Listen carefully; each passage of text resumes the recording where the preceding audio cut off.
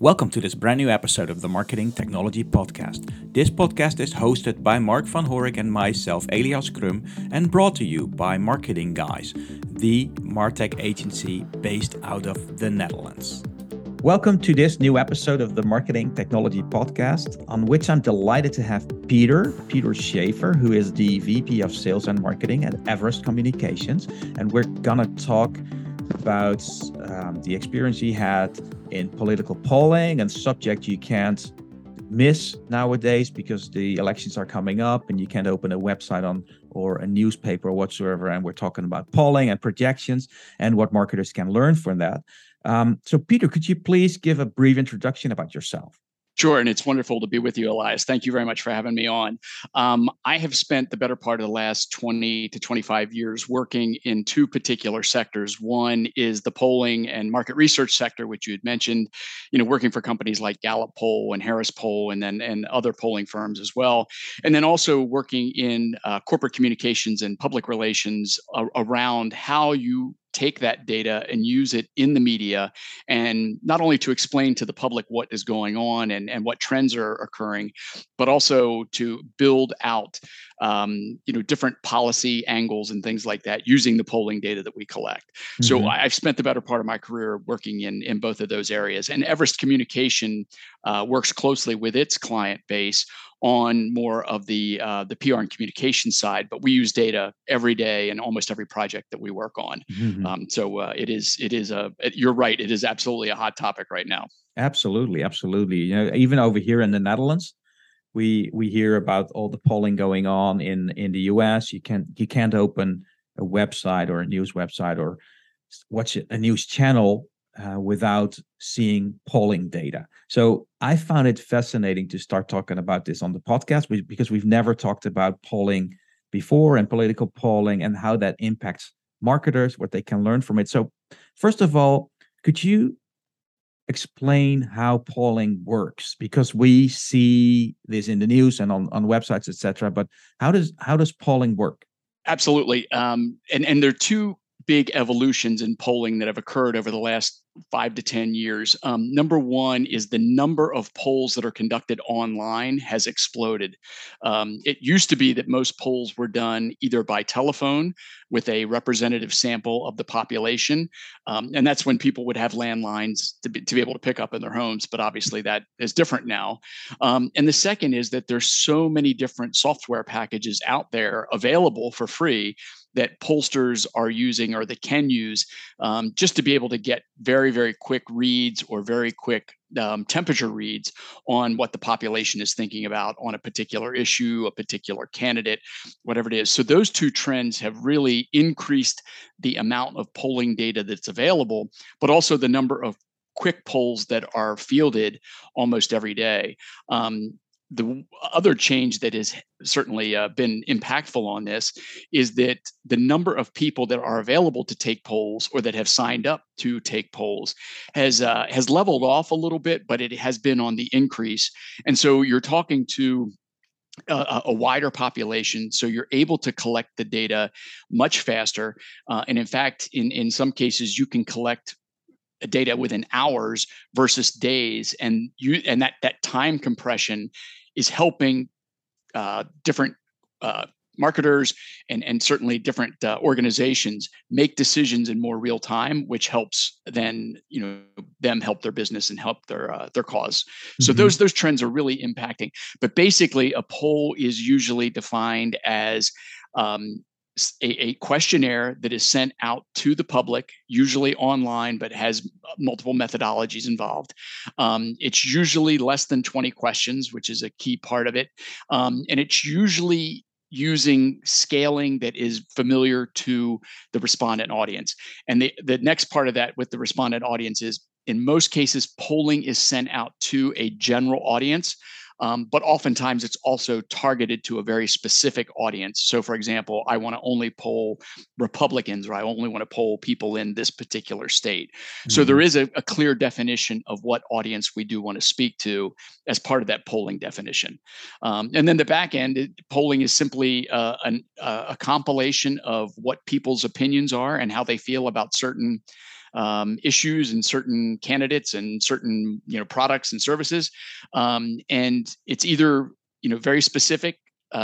Yes, I am satisfied with this, or it's very directional, saying yes, I think I would buy this down the road, kind of thing. Hmm. So So, given the let's say the directions that you're heading in your questions that are asked during the poll, how do you prevent a poll to become a self-fulfilling prophecy?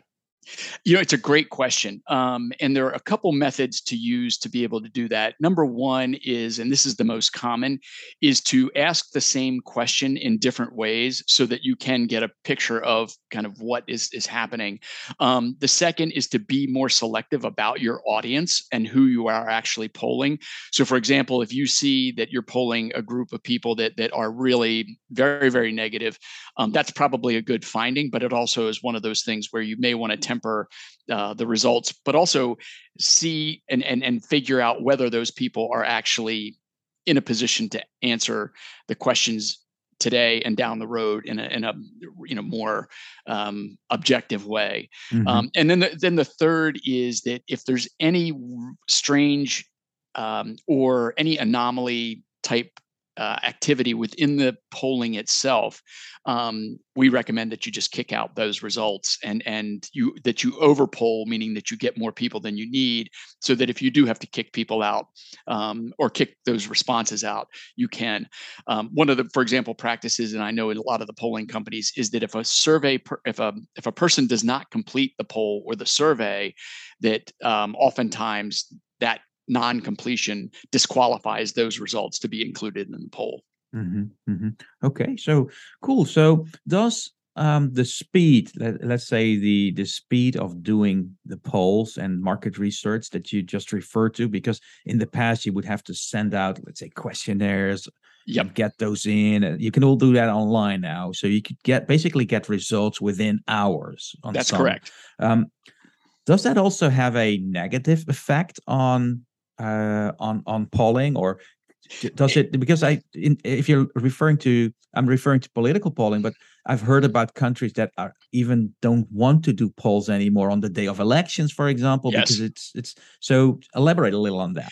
Yeah, you're right in that there's several downsides to the speed of being able to collect the data, and the first is that you don't want to um, take for granted that if I want to get 500 responses to this poll about are you going to vote today or not, that you just take the first 500, and I think that's what happens oftentimes. So you have a bias in there of the people who are the first in first responder kind of Hmm. type, so sometimes that may not necessarily be totally representative.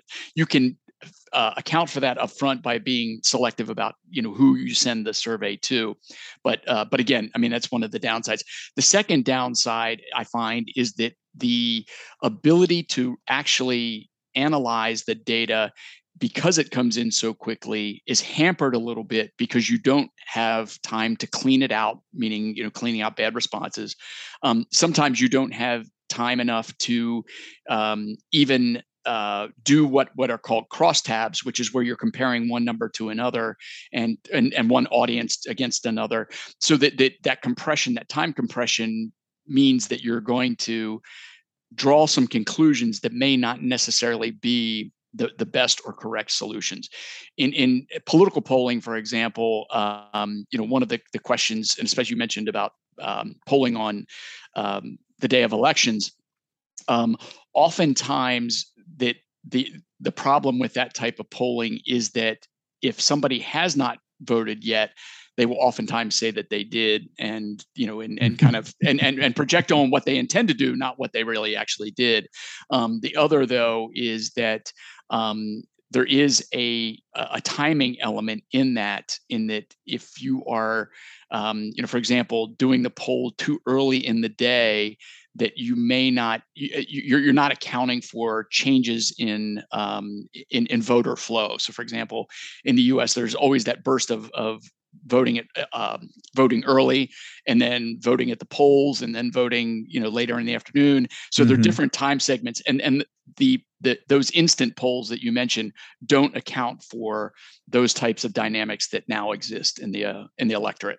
Correct. So, given all the experience that you have, let's jump to let's to the marketing side of this, because we have a lot of marketers listening, and you're also in PR marketing now. Yep. What are the key learnings that you found during your career in polling that marketers can benefit from? So, what would be some advices? What would be some learnings that you could share with marketers when they start doing research based on, let's say, polling kind of research when doing a market research? Well, I tell you what, that's an excellent question. And the first one is this: one of the beautiful things about political polling and polling in general is that the questions tend to be very simple and very direct. There's not there's not a lot of gray area in there. What I found in market research and marketing research is that there's a lot more gray, and it's more difficult to account for in the types of questions that you ask. So the first thing is simplify and make the question as easy and as understandable as possible, so that you can get both a rational reaction, but also an emotional reaction. So that, for example, when I'm asking in political polling about a particular candidate or a particular issue, is that it's pretty clear whether I support it or I'm against it, or I'm just kind of neutral about it. And not that all questions should be, have 3 responses or binary or 2 responses, but oftentimes that's the beauty of polling, is it makes it very simple to answer. One of the other things too, one of the differences that I think polling can help with on marketing is that the question length for polls is typically, anywhere between 4 to 8 minutes. And I think sometimes marketing studies go longer. And because of that, there's a level of fatigue that happens with the respondent. And what we notice is that, especially on politics, because people do have an interest, is that they're willing to take multiple polls across multiple days just to have their opinion heard. I think in the marketing world, it's, hey, I've got this one shot to talk to them, and I'm going to take it, and I'm going to ask them 25 minutes of questions.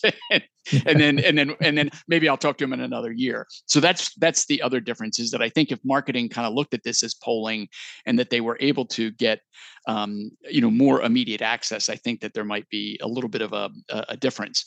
The third thing that I think we could learn from polling that could apply on the marketing research side is that some of the questions, the attitudinal questions that you ask in polling, have an intensity scale that I think is missing on the marketing side. So, for example, we're always looking at your intent to vote, but we're also looking at your other behaviors that would signal to us that, yes, you would vote. And I think in one regard, the marketing groups that I've talked to, they get to some of those, but they don't get to a lot of the underlying behaviors that would signal that, hey, we're on the right track here, or things are working. So, for example, one of the things, and this is a frustration I have in getting, I travel a lot, and so I'll get a survey from an airline or a hotel or something like that, and if I'm loyal to that one visit is not going to make me really change my mind or whatever. But there's always that question on, just look at this visit versus look at my overall relationship with the brand. And I think sometimes that in the marketing, we're trying to narrow it down so much that we lose the essence of the relationship that I have with the brand or with the product or with the service. And that's one of the things I think in terms of questionnaire design, polling does really well, is that it does get to those kind of underlying emotions in a much more in a much more robust way. Get it. So I think one more question that would be very interesting for marketers that are listening, and we're almost at the end of the episode. Sure.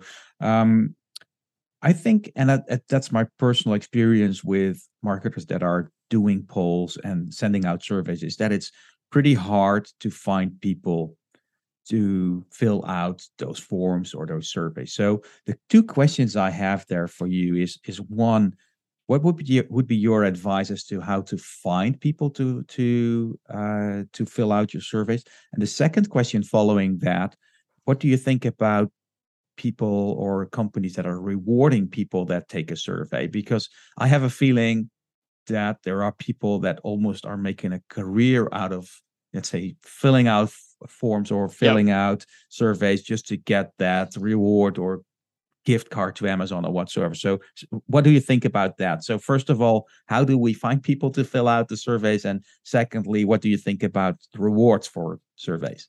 Yeah. So I'll deal with the reward part first because it will lead into how you get the people to participate and how you recruit people to a particular survey. One interesting statistic that I think everybody should know is that almost at least 50% of all polls and even market research now are done on a mobile device. They're not done necessarily through a PC.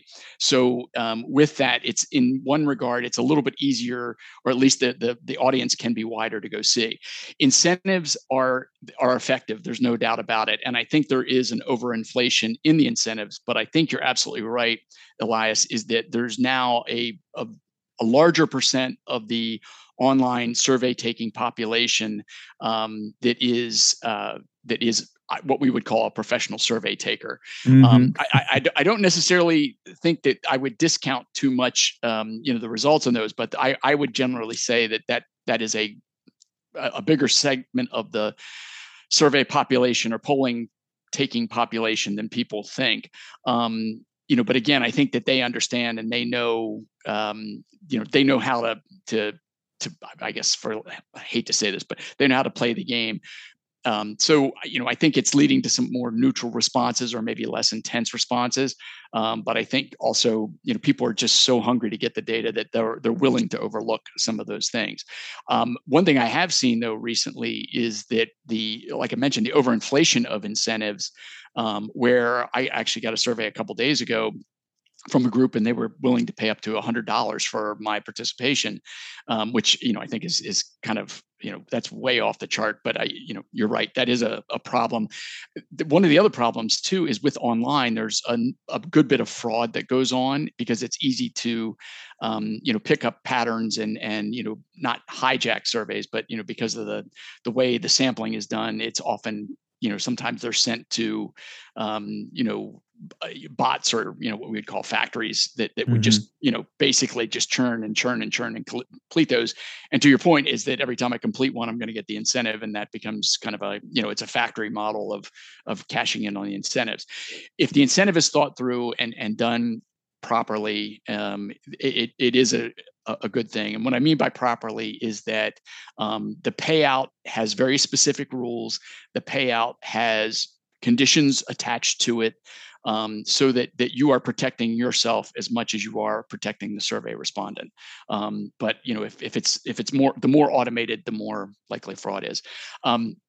So incentives do work, and they are part of the process. One of the things that I've noticed though is that companies, and this has been going on for probably over a decade, is that they're creating their own online communities where they're buying lists or they're acquiring lists from their first party data and using those lists to go and take or send surveys and polls to, because they have then more control over it. They can clean that list. There are a number of survey sampling companies out there that you can get in contact with to get people to take surveys, but there are multiple options to be able to get those lists. But one of the things that I think we're not asking enough of those sampling companies is about panel fatigue, about the meaning how many. I mean, are people just over surveyed? And then the second is really what's the level, what's the current level of response rate or active membership within that panel. And I think those questions sometimes, if we knew the answer, we might think about the direction of the poll a little bit differently.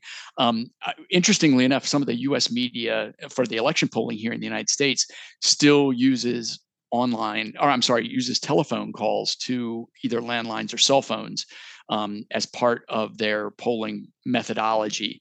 And in some regards, that even though it's an older methodology, it's a proven methodology. But again, it's much more difficult to get people on the phone, and that takes extra days. It takes extra cost.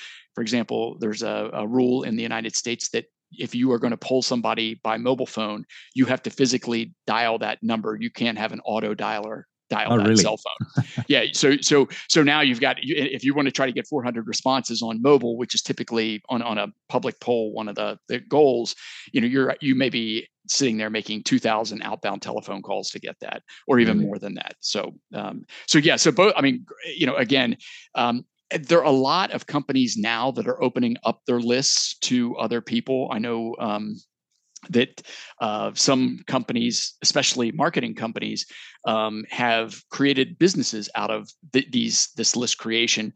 Most of the major software packages have a survey component to it, or a survey tool embedded within it. And so that, for example, if you're on a CRM platform, they probably already have a survey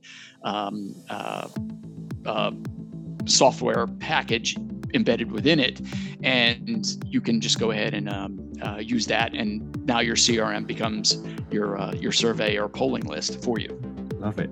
So those were some very hands-on tips. I'd like to thank you very much, Peter, for being on the Marketing Technology Podcast. I will share a link to your LinkedIn profile, as well as a link to Everest Communications website. And again, thank you very much for being on the show. No, thank you very much. It was wonderful to meet you, and I look forward to hopefully talking again very soon. Listening to this episode of the Marketing Technology Podcast. If you enjoyed this podcast, please leave us a review on your favorite podcast platform or iTunes. Also, if you want to be a guest or know someone that should be a guest to our show, shoot me an email on e.crum@marketingguys.nl. Thank you for listening.